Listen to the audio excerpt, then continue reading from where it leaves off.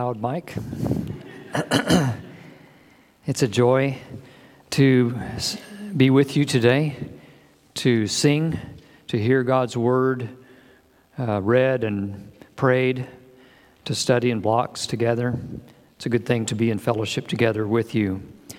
Pastor Nathan, as has been said, is away this morning. He's preaching at the First Baptist Church of Diana, Texas. I had to Google that to find out where that is. That's way up in the northeastern corner of Texas, near Lufkin. Pastor Mark Mentor is doing a revitalization work there. So Pastor Nathan had decided some time ago he had scheduled this preaching engagement and had asked me to speak in his place from Revelation chapter 27 through 10, which is the next passage in the sermon series. I'm so thankful for your prayers. I've heard so many of you assure me of your prayers, and I have felt them, and I'm grateful for them. Pastor Nathan said I guess it was about 2 months ago or so, he told me about this, and he said, when I read the text, I said, I'm not sure what to do with this, and he said, well, it was one of the easier passages. And I was reminded of the guy that was asking his high school buddies, where do I've got to take a foreign language, and what should I take? Which one is best? And they said, well, you should take Spanish. I mean, it's the easiest. So after a short while, and he signed up for that class, and after a short while, he learned that there is no such thing as an easy foreign language. So this is a little bit hard for me, but it's challenging. It's a challenging passage, and I am grateful for your prayers. Let's remind ourselves of the broad purpose of the book of Revelation by revisiting the prologue that is found in chapter 1 and verses 1 through 3. I want to read this passage and then lead us in praying it back to God. Revelation 1 through 3.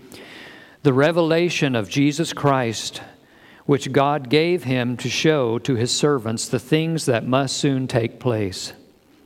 He made it known by sending his angel to his servant John, who bore witness to the word of God and to the testimony of Jesus Christ, even to all that he saw. Blessed is the one who reads aloud the words of this prophecy, and blessed are those who hear and who keep what is written in it, for the time is near. Let's bow for prayer. God, our Heavenly Father, we give you thanks and praise for the revelation of Jesus Christ, which you gave by your angel to your servant John, the apostle, to show us the things that must soon take place. We ask for your blessing upon the reading and the hearing and the keeping of this scripture, and we're excited that the time is near. We pray in the great name of Jesus. Amen. Our passage today, Revelation chapter 20, verses 7 through 10. I want to begin by sort of at the end by stating the argument being advanced to us in this passage by the author. In other words, the main conclusion or conclusions that I think are contained in the text itself. I want to set this down at the beginning and then come back to it at the end. Here's the statement. God will bring about an end to Satan, the deceiver, with a defeat that is certain and a judgment that is fitting. Let me repeat that. God will bring about an end to Satan, the deceiver, with a defeat that is certain and a judgment that is fitting.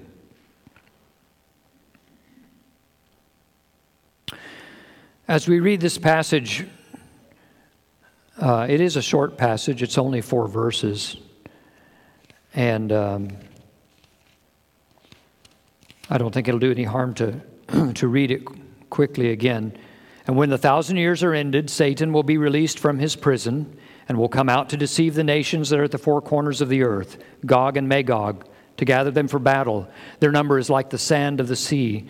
And they marched up over the broad plain of the earth and surrounded the camp of the saints and the beloved city. But fire came down from heaven and consumed them.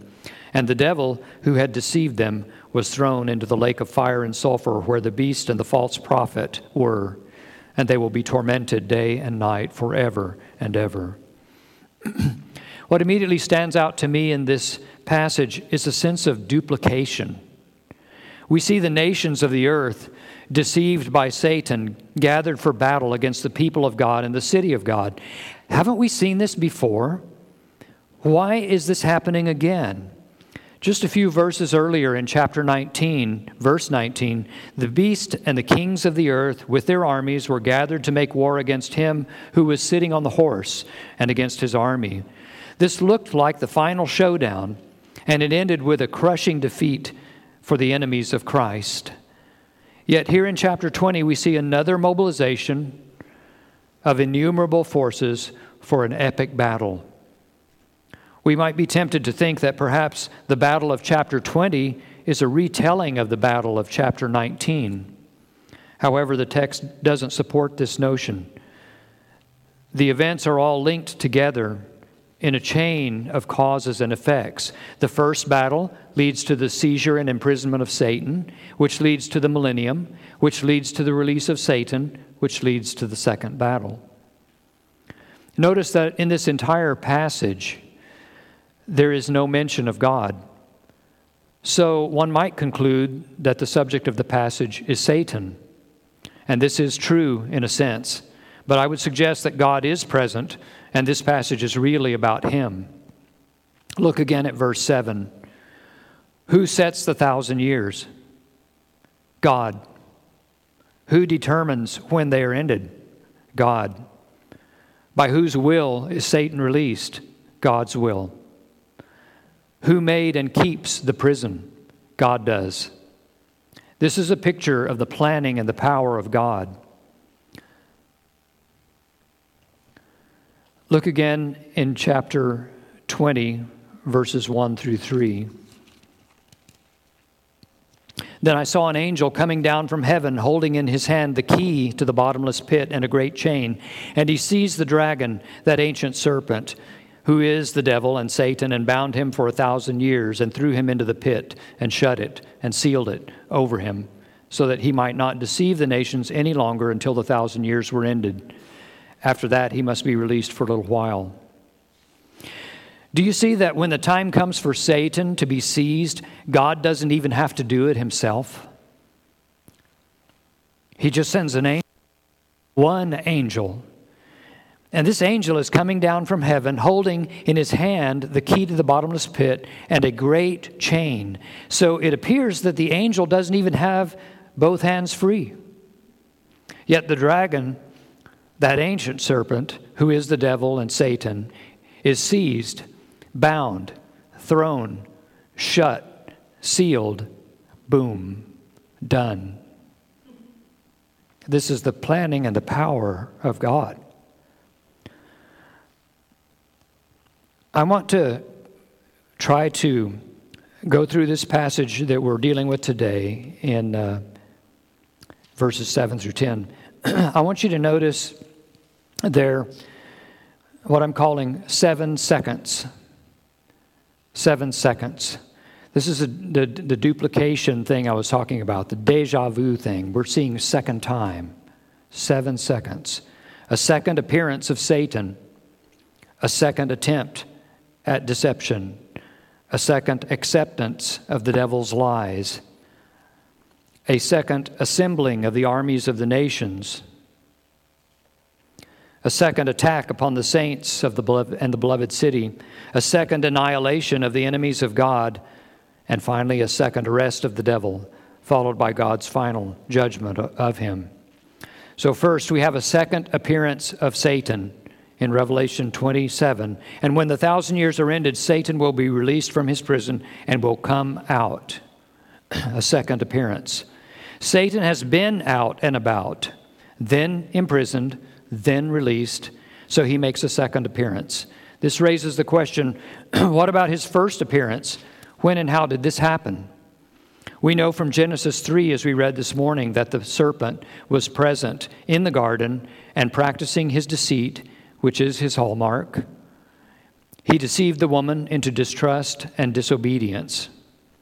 He deceived her into valuing something else above God, delighting in something created above the Creator, the gift above the giver, and ultimately believing the lie that God could not be trusted to know and provide what was best. So God speaks to the serpent in Genesis 3:14 and 15. The Lord God said to the serpent, "Because you have done this, cursed are you above all livestock and above all beasts of the field. On your belly you shall go, and dust you shall eat all the days of your life. And I will put enmity between you and the woman, and between your offspring and her offspring.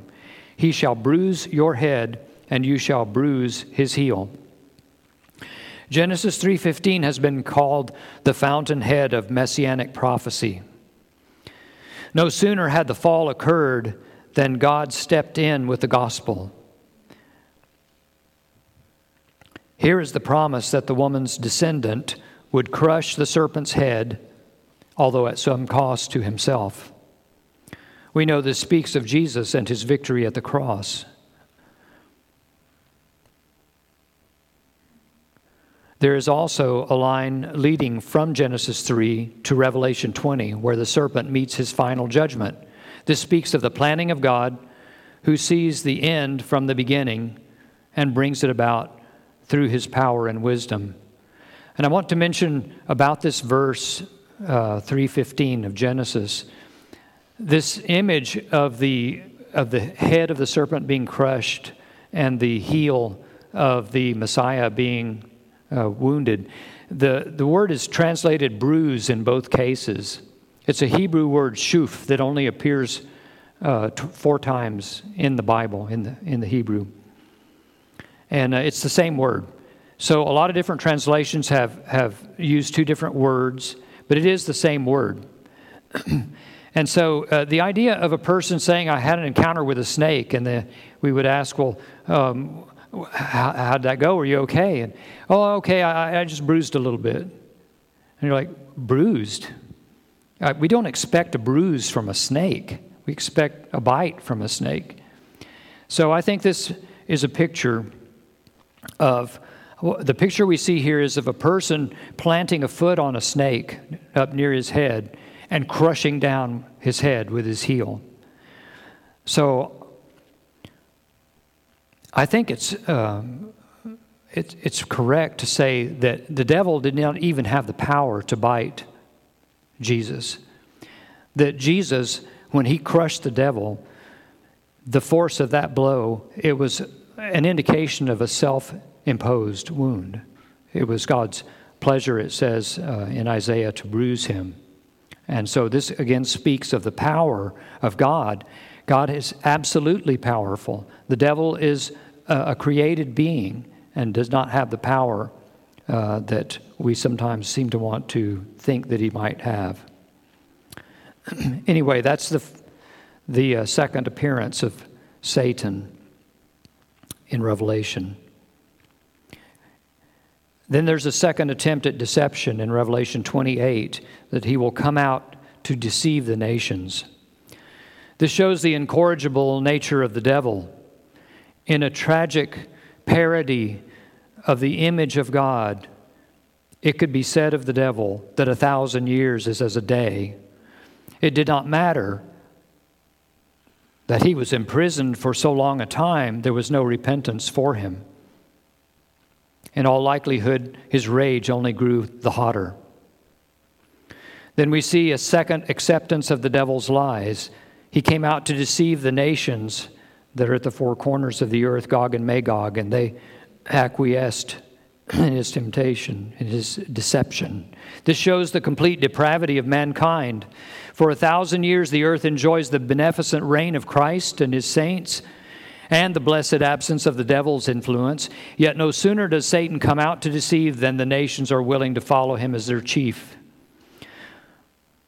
So we read today in Thessalonians a passage that sort of speaks to this And that was in 2 Thessalonians 4, I think.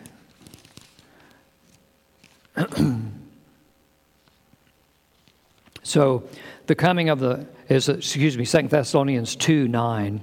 The coming of the lawless one is by the activity of Satan with all power and false signs and wonders and with all wicked deception for those who are perishing because they refuse to love the truth and so be saved. Therefore God sends them a strong delusion so that they may believe what is false, in order that all may be condemned who did not believe the truth but had pleasure in unrighteousness. This seems to be the picture with these nations, having enjoyed the reign and rule of Christ and his saints 1,000 years. And then when the devil comes out, it doesn't seem to take long, does it? For how long does it say that Satan is to be released? For a little while. How long will he engage in his deceit? For a little while.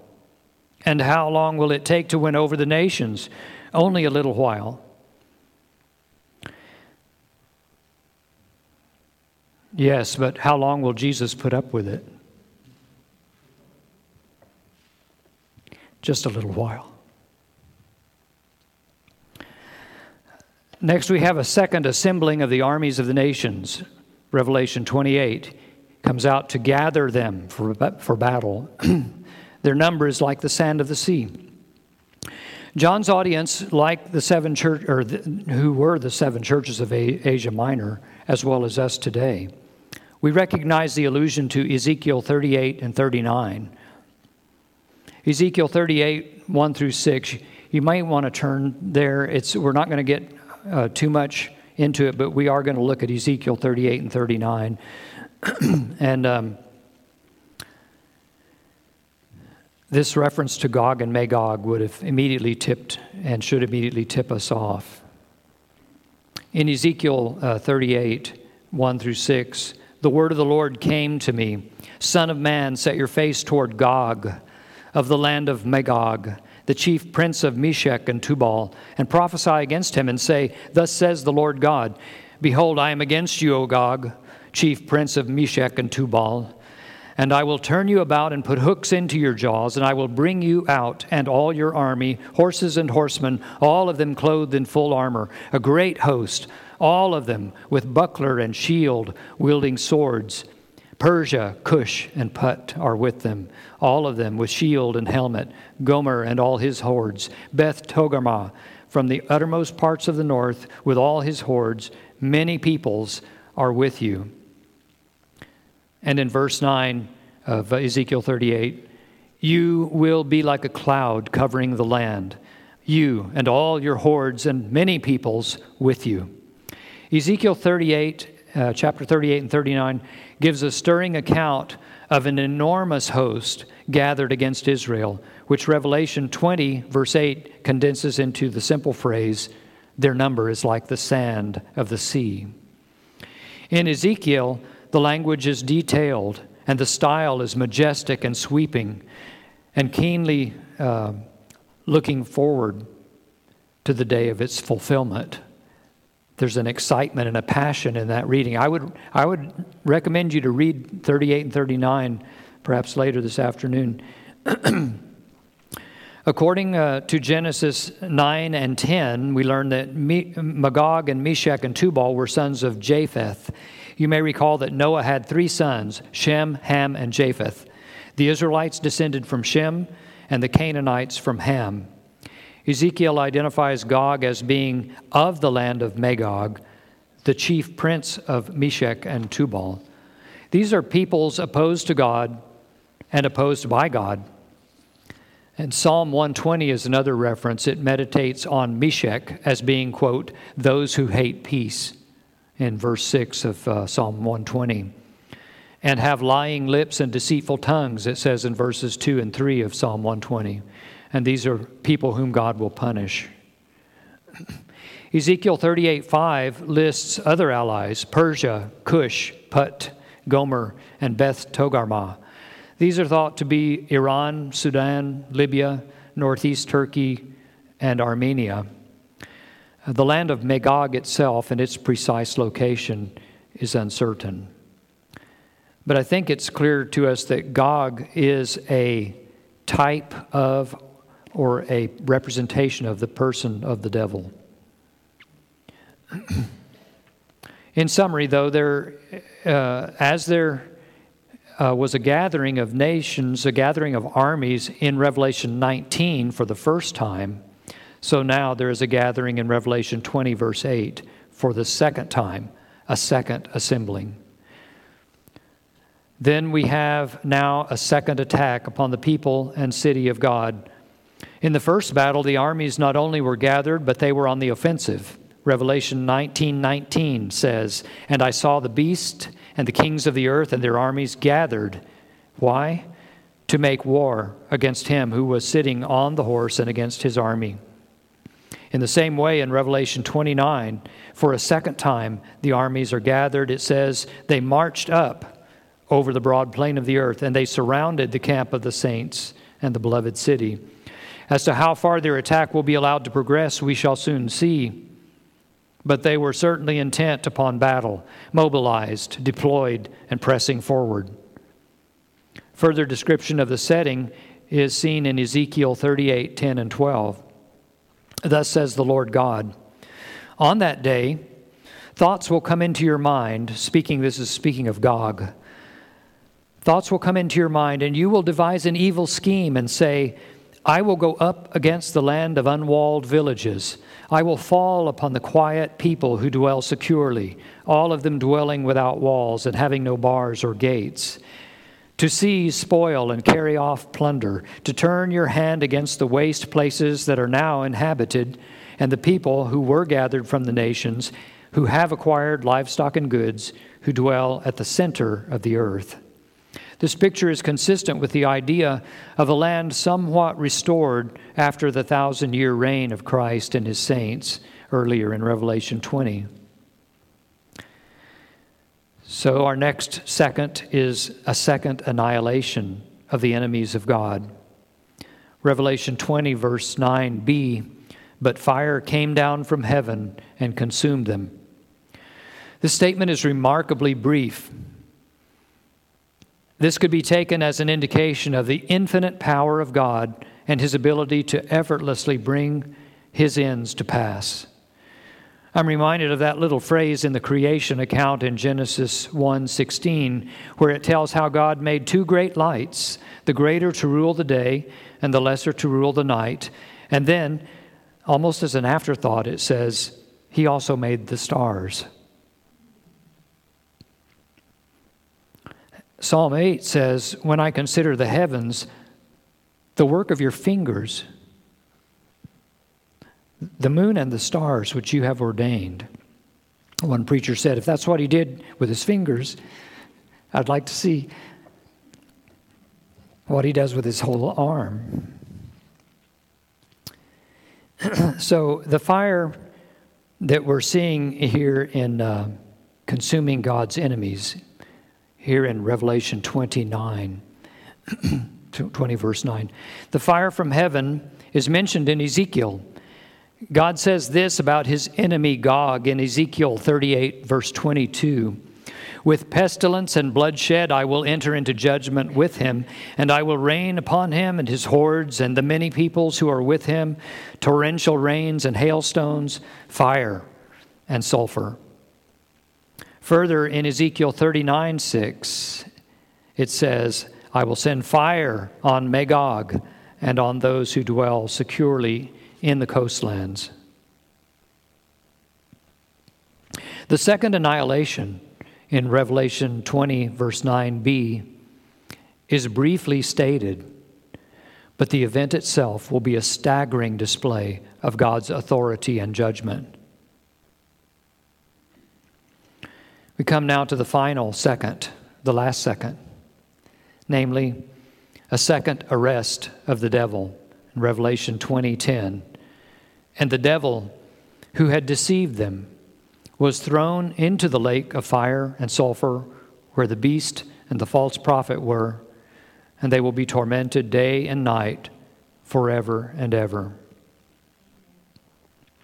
The purpose of God.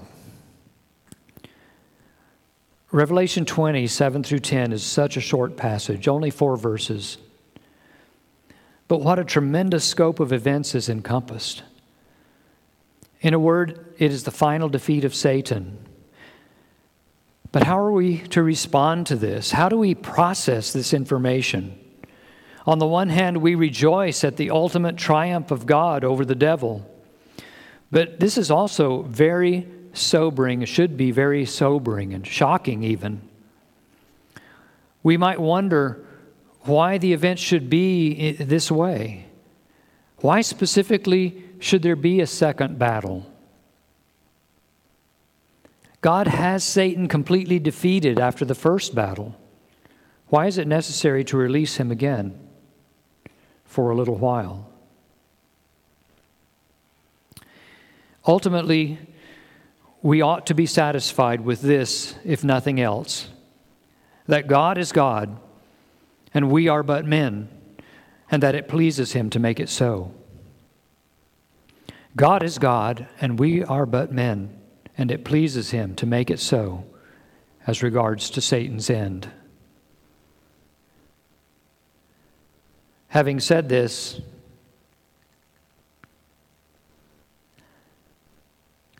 I will suggest that God's purpose in these events could be to show that his power over Satan and his judgment of him are completely and doubly vindicated. In other words, God engineers a double defeat of Satan. God seized him, imprisoned him, and released him and defeated him again.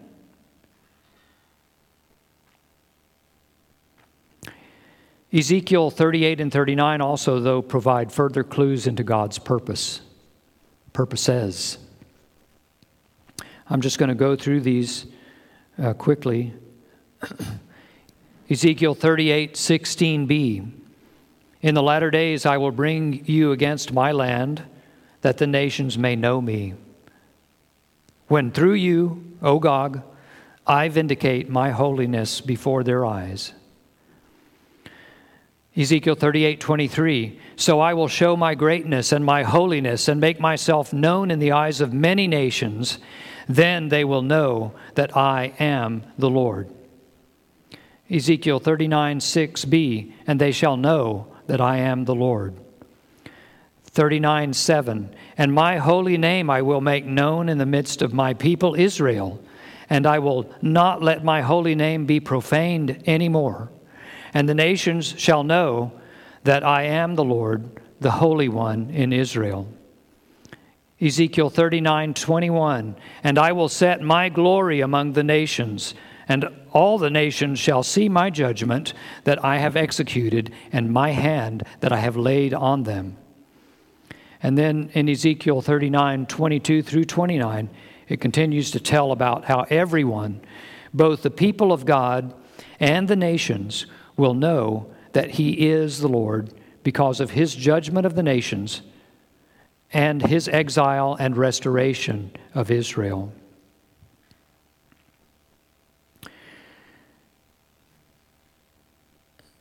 Because God is God and is perfect in power, love, and purity, there is a profound appropriateness in this truth being known to every person. And conversely, there is a profound inappropriateness in having people who were made by God and for him for the purpose of glorifying him and enjoying him forever, to carry out and to carry on with some sort of separate existence, some sort of prideful, eternal, pretended cluelessness about who God is and who they are. And I would urge us to understand the events of Revelation, as complicated as they seem, and as sometimes maybe more complicated than they need to be. Let's understand that the events of Revelation are God's best way of accomplishing what most needs to be accomplished on earth and in heaven for his name and his glory among the nations and his people.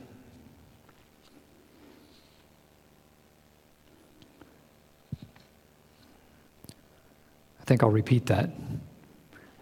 Let's understand the events of Revelation as God's best way of accomplishing what most needs to be accomplished on earth and in heaven for his name and his glory among the nations and his people. I want to give a few applications and then we'll be done. Coming back to the summary statement that I offered at the outset, God will bring about an end to Satan, the deceiver, with a defeat that is certain and a judgment that is fitting. I hope and trust that you will agree, regardless of your views on the details of Revelation, that this is an accurate statement of the big picture presented by this passage. God will bring about an end to Satan, the deceiver, with a defeat that is certain and a judgment that is fitting. Here are 4 points of application that I want to draw from the text. 1, know that the Lord is God. Remember that everything is about God, not about the devil. Avoid a disproportionate fixation on the devil and his doings. There's a related point to this that I want to mention. The book of Jude is the little book that comes just before Revelation. And there's an instructive passage in there. It's in the context of talking about false teachers. However, it's applicable to us. Jude 9. But when the archangel Michael, contending with the devil, was disputing about the body of Moses, he did not presume to pronounce a blasphemous judgment, or in the King James it says a railing accusation. But he said, "The Lord rebuke you." So we need to recognize that this is the proper way to address the devil, not with a railing accusation.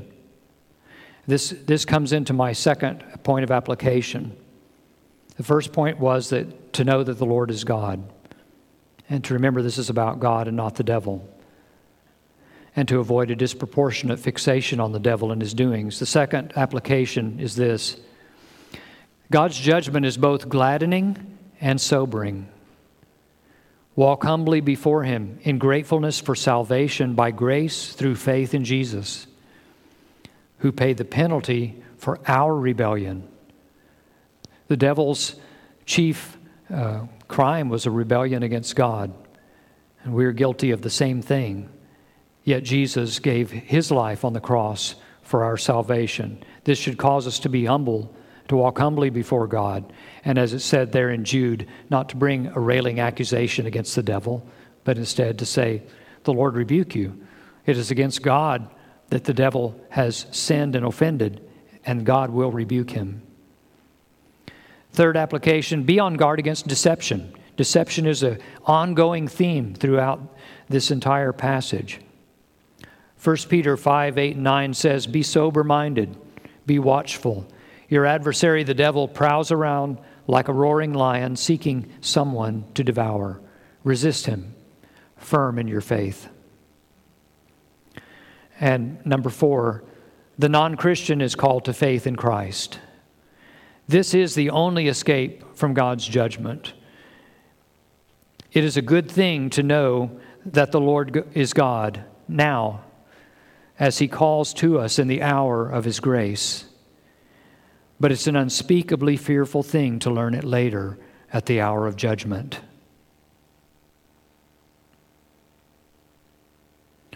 I want to close by reciting the doxology that's found in the first chapter of Revelation, verses 5-6. Revelation 1, 5-6. To him who loves us and freed us from our sins by his blood, and made us a kingdom, priests to his God and Father. To him be glory and dominion forever and ever. Amen.